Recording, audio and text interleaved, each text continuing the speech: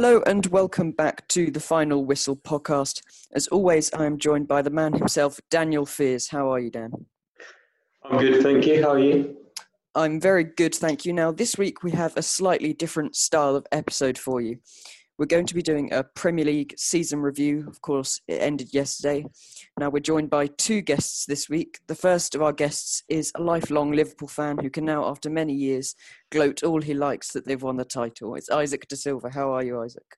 Yeah, I'm good. Good, thank you. I'm great. Now, our second guest is an Arsenal fan and footballing author who has just released his new book, Foul, which is available on Amazon. I've read the start of it and it is very good. It's Arton James. How are you, Arton? Good, thanks, Harry. Now, today, as I said, we'll be doing Premier League season review. We have different topics that we'll bring up and then we'll get to share our opinions on the matter. Dan, you've got to start us off. So what do you lot make of VAR? Do you think it should stay or do you think it should go? Should we go to Isaac here first? Personally, I don't like it. I think it interrupts the game, interrupts the flow of the game, and without it, it wouldn't really make a difference. The players were getting on fine without it, and I see no reason to keep it. Now, Arton, what do you make of VAR? I'm all for it in theory. I think in practice it needs to be improved. The implementation of it is still slow, and there are still, I think there've been a lot of incidences this season where, like, clearly incorrect decisions are still being made, and I think that's what's ultimately scuppering its credibility. So until they can actually make the correct decision, I think people are willing to wait a few seconds if the correct decision is made. Now, of course, we saw Aston Villa surviving yesterday just by that 1 point. And we could see a lot going around social media of the fact that the reason Villa stayed up was because of that incident against Sheffield United after the restart where VAR or goal line technology got the decision wrong when it was clearly over the line. Dan, do you think that, of course, as Arthur mentioned, the things need to be ironed out? How long do you think it would take them to get VAR perfect, or as perfect as they can? I think it's very much the rules, not the VAR itself. I think they need to implement the handball rule because that's really silly, the way how if it hits your arm and it's not intentional, it shouldn't be a free kick or a foul. Yeah, well, I was watching Sky yesterday as they were covering the final game of the season, and all the pundits were saying, "Yeah, it's all good, it's all well and good, but we need to get these decisions sorted out." I think has been mentioned there that it takes too long, as everyone everyone's fine with a few seconds, but the fact that it's taking them 2 or 3 minutes, it's lengthening out the games. And I think the fans are just getting bored of it, even though it is doing the right decisions. Now, one of the main problems that many people are having with it is the fact that the referees are not using the pitch-side monitors. What do you make of that, Isaac? No, I think they should. If they're not sure in the consulting room, I can't remember where. Stockley Park. Yeah, Stockley Park, that's it. I think if they're not sure there, go get the ref to check at the pitch side monitor because it's not good enough. Some of the decisions this season have been shocking. Like you said, the one with Villa versus Sheffield and where goal line technology was turned off. It's just not good enough. Arton, we saw in the Russia World Cup a strong use of VAR with the pitch-side monitors.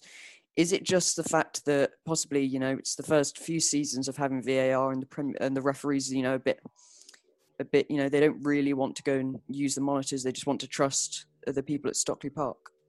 Possibly, but I don't really see why you even need pitch-side monitors. People go running with the smartphones attached to their arms via a strap. There's nothing to say that the ref couldn't have a device attached to him and get it out and have a look where he is, not to elongate the process even further with him having to run over the touchline when he wants to check things. It has just been one of those things, I guess, that we just need to get used to and, iron out all the problems that we've had with it so far. Dan, got the next point. So David De Gea, he's vital for Man United for so long, but he's not been at his best this season or in recent seasons. In fact, do you think they should keep him? And they've got Dean Henderson coming through the ranks. What do you think they should do with United with their keeping position? Arton? I haven't watched a lot of United this season. I've only caught little bits of David De Gea's. Well, I've seen some of the errors that he's made over the last few weeks. It's hard to know. It's hard to know whether it's a downturn in form that's temporary or whether he's going to. I think he should be cut a little bit of slack from the fans, given how good he has been for United for so long. There should be a level of respect given to that. But ultimately, I guess in training, the boss is going to make a decision based on the performance of him and the other goalkeepers they've got. Now, David De Gea had been defended after the error he made in recent match by Kasper Schmeichel, who'd said, the pundits and all the media need to stop getting this narrative that it's the goalkeepers, that's all their fault, and defending him, saying, as Arton said there, how much he has done for United. He needs to be cut that slack. Do you feel, Isaac, that what he has done for United kind of cancels out these poor mistakes? Yeah, I mean, in a lot of United fans' eyes, he's a hero. He's been there so long, but I think over the last couple of seasons, he's definitely not been performing to his best. And with Sergio Romero on the bench, who is a solid keeper, and Dean Henderson obviously having a brilliant season on loan at Sheffield, I think this could potentially have been De Gea's last season with the number one spot between the sticks. Yeah, Dan, do you agree with that? Do you think that Dean Henderson will come in and take the number one spot? Yeah, I do, but I don't see the point of United keeping, say, David De Gea if they're to do that. I don't think David De Gea will be happy being back up. I did a bit of research earlier into goal, clean sheets, etc. So David De Gea, 38 appearances in the Premier League this season, only 13 clean sheets. So that's 34% rate of him getting a clean sheet. But if you look at the key people that are at the top of the list, Ederson is top. He's made 3 less appearances, but made 4 more clean sheets. And Alisson in second, he's only done 29 appearances and 15 clean sheets. Do you think, as we just said there, that David De Gea's his time has come and it's time for him to let Dean Henderson take over, Arton? Like I say, it's on the manager. The manager has more detail than any of us. He sees them every day in training. He knows about anything that's going on behind the scenes that's impacting performance. Obviously, City and Liverpool have been mean machines in front of the goalkeeper as well. United have had variable form this season, which leads to him being more exposed. So yeah, I can't say that I'm strongly kind of one way or the other on it, to be honest. Now, the next point I've got here is around Liverpool centre-back Virgil van Dijk. Now, he's very arguably, and no one can disagree with it, he's the best centre-back in the Premier League right now, I feel. But there's a question of his quality. Is he, the best centre-back that we've seen for a long time? Or is it the fact that he just faces weaker opposition? Now, he's out of the top 10 Premier League top goal scorers list, the only one that's been playing for a while is Sergio Aguero. We've got Wayne Rooney, but Van Dijk wasn't really around then. Obviously, you're a Liverpool fan, Isaac. Do you feel that he is this amazing centre-back that we know he is? Or is it feel that he's getting a bit lucky with weaker attackers? I think it's a bit of both, to be honest. He's proved to all of us that he can play on the big stage. For example, Champions League last season in the final and in that semi-final against Barcelona. But we've seen him struggle against other bigger opposition, like when we lost 4-0 to Man City. But against the smaller teams, he doesn't seem like he has a lot to do. So I guess it just depends on what type of day it is, who the opposition is, and how good they are.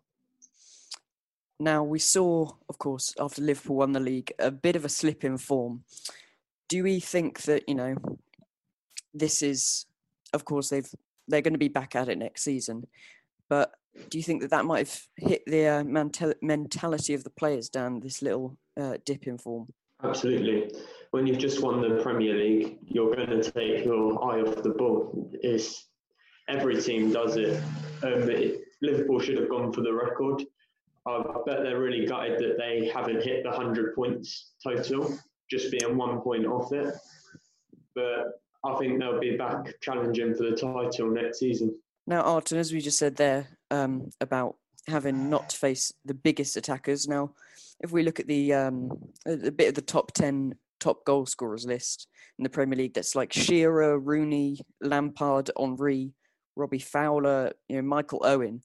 Do you feel that, if he was in that era, he would be as held in high regard as he is now? I think so. I think the style of attack that occurs now in the Premier League is slightly different. We don't have those 30 goal a season men, really. You're looking at kind of low to mid 20s. You get more contribution from the wide players. Most people are playing front threes.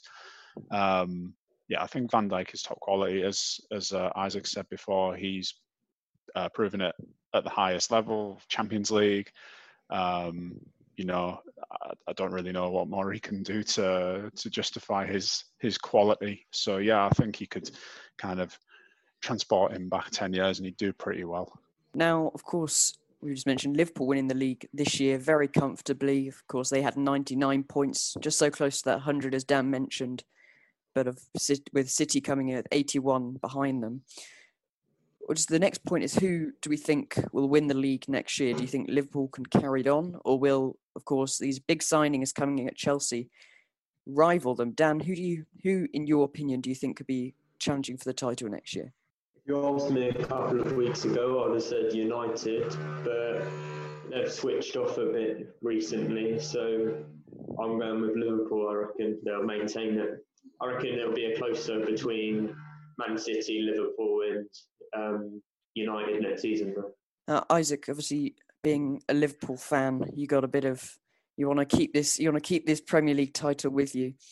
Are you fear a bit of Chelsea now? They've got Werner and Ziyech. Of course, Pulisic has been showing a bit of form after the restart. Are you not at all worried by Chelsea? Yeah, absolutely. I am. I watched the Liverpool Chelsea game the other night, and Pulisic is electric. When he came on the pitch, the whole mentality of that Chelsea team just switched. And I'm really jealous with the signing of Timo Werner. But I think him, Ziyech and Pulisic could be lethal up front. I think if Chelsea can sort out their goalkeeper and defensive problems, they're going to be a serious team for the title next year. Arton, who do you feel could be challenging or winning the title next year? Yeah, I think City and Liverpool are going to be there again. I think City will strengthen. Obviously, Chelsea have reinforced a lot, so they're going to be a force. Man United, I don't know if they had one or two in the summer. Now with the form of Fernandes and Pogba in the middle, they could be dangerous. But I think it could go either way this summer, depending on if they're able to keep hold of Aubameyang. So yeah, I still can't really see beyond Liverpool and City. I agree with everyone there that it's going to be Liverpool, City. I think a lot of people were surprised by not as much surprised, but didn't expect to see Leicester as high up as they were earlier in the league table, and now they've kind of slipped down to where we reckon them getting Europa League football. Isaac, do you feel, of course, Leicester do you feel that they are going to be better in the Europa League instead of this Champions League level, which even Brendan Rodgers admitted that they're not good enough for? Yeah, 100%. I don't think this Leicester team is as good as the one that they won the league with in 2016, which obviously they qualified for the Champions League for. So I think the Europa League is 100% the right step for them. It's just a case of if they can do well in that and potentially get to the final and win. Yeah. Now, Dan, got the next point. So, Henderson, with the PFA Journalist Player of the Year award, Pep Guardiola says that it's always Liverpool players that are winning it, even last season. What do you make of this, Isaac? I have to be honest. I think he deserves it. If you look at our win and loss ratio with and without Henderson, it's a lot higher when we have him. We win a lot more games with him. But about the point that Pep made, I don't think that's true. I think he's just a bit jealous about how well we. But I mean, each to your own. You can have your own opinion, but at the end of the day, I think we deserved it. Henderson deserved it. Arton, do you feel that De Bruyne deserved this more than Henderson? But of course, PFA Player of the Year coming up. Do you think De Bruyne will beat him to that award? I hope so. I do think. I think he's possibly the best midfielder in the world at the moment. I think it's quite regular with these individual awards that they're weighted too much towards the success of the team that the player plays in. We've seen similar in La Liga this season where Benzema's been given the individual award. Obviously, he's a fantastic player, but like if you look at what Messi's done this season, if you look at all of his stats, Barcelona haven't been at the races, but Messi's been unbelievable. So I think we need to kind of de-weight the success of the team from these individual awards more so. Dan, do you feel that Henderson deserved that award? Yeah, he's carried Liverpool this season. Well, they've got a very balanced squad, but he's been vital for them winning this league this season. Now, another quick Liverpool point on here of a bit of a controversial player, Roberto Firmino. Of course, he's only scored that, I think, is one goal in 2020 this year at Anfield, and obviously being dubbed in the amazing attacking with Mane and Salah. Do we think of Firmino as a world-class striker, Arton? It depends what you're looking for from a striker. He's not getting as many goals as you would think a typical striker would get, but as we were talking about before, like the role of a central striker seems to have changed over the last kind of 10 years. And obviously Liverpool as an attacking threat, nobody can argue with their potency. And obviously Firmino is part of that. Would he like to get more goals? I'm sure he would, but I don't know that it's that important that he does if they're, playing like they have been and scoring like they have been. I don't think it's really a worry. Isaac, would you prefer a more goal-scoring striker, or are you happy with Firmino getting a few assists rather than challenging the likes of Vardy and Aubameyang for the goals? I would love an out-and-out goal scorer, and a lot of Liverpool fans claim he's a defensive striker, which obviously we know he can be brilliant in that pure attacking role. But this season he's just not been on it. He's proved in past seasons he can, but I think maybe he's lost his goal scoring touch, and we need to move on and find someone new. Dan, if we're saying about Firmino, he's past his time. Is there anyone you could see that Liverpool could realistically target to replace him? Not with a similar sort of striker to Firmino, because I think Firmino is very much, he comes forward, he meets the ball and then lays it up to the wingers. Whereas most of the strikers now, they're more sort of, let's get the goals. Whereas I don't see a striker that's similar to Firmino, because I think you'd cut down Salah's and Mane's goal tally if you were to get rid of Firmino. Well, that's going to bring us to the end of the episode, of course. Liverpool, congratulations on winning the league. Norwich, Watford and Bournemouth, congratulations on coming to the Championship. Obviously not what they would have wanted, but oh well. It's just going to save Villa for that dodgy goal. Now, as I said, that brings us to the end of the episode. Isaac and Arton, thank you for joining us today and for sharing your thoughts on those topics. Of course, I'd like to thank everyone for listening, and please to like and share the channel and this episode with your friends. It's goodbye from me. Goodbye from me. Thank you for listening. That was The Final Whistle.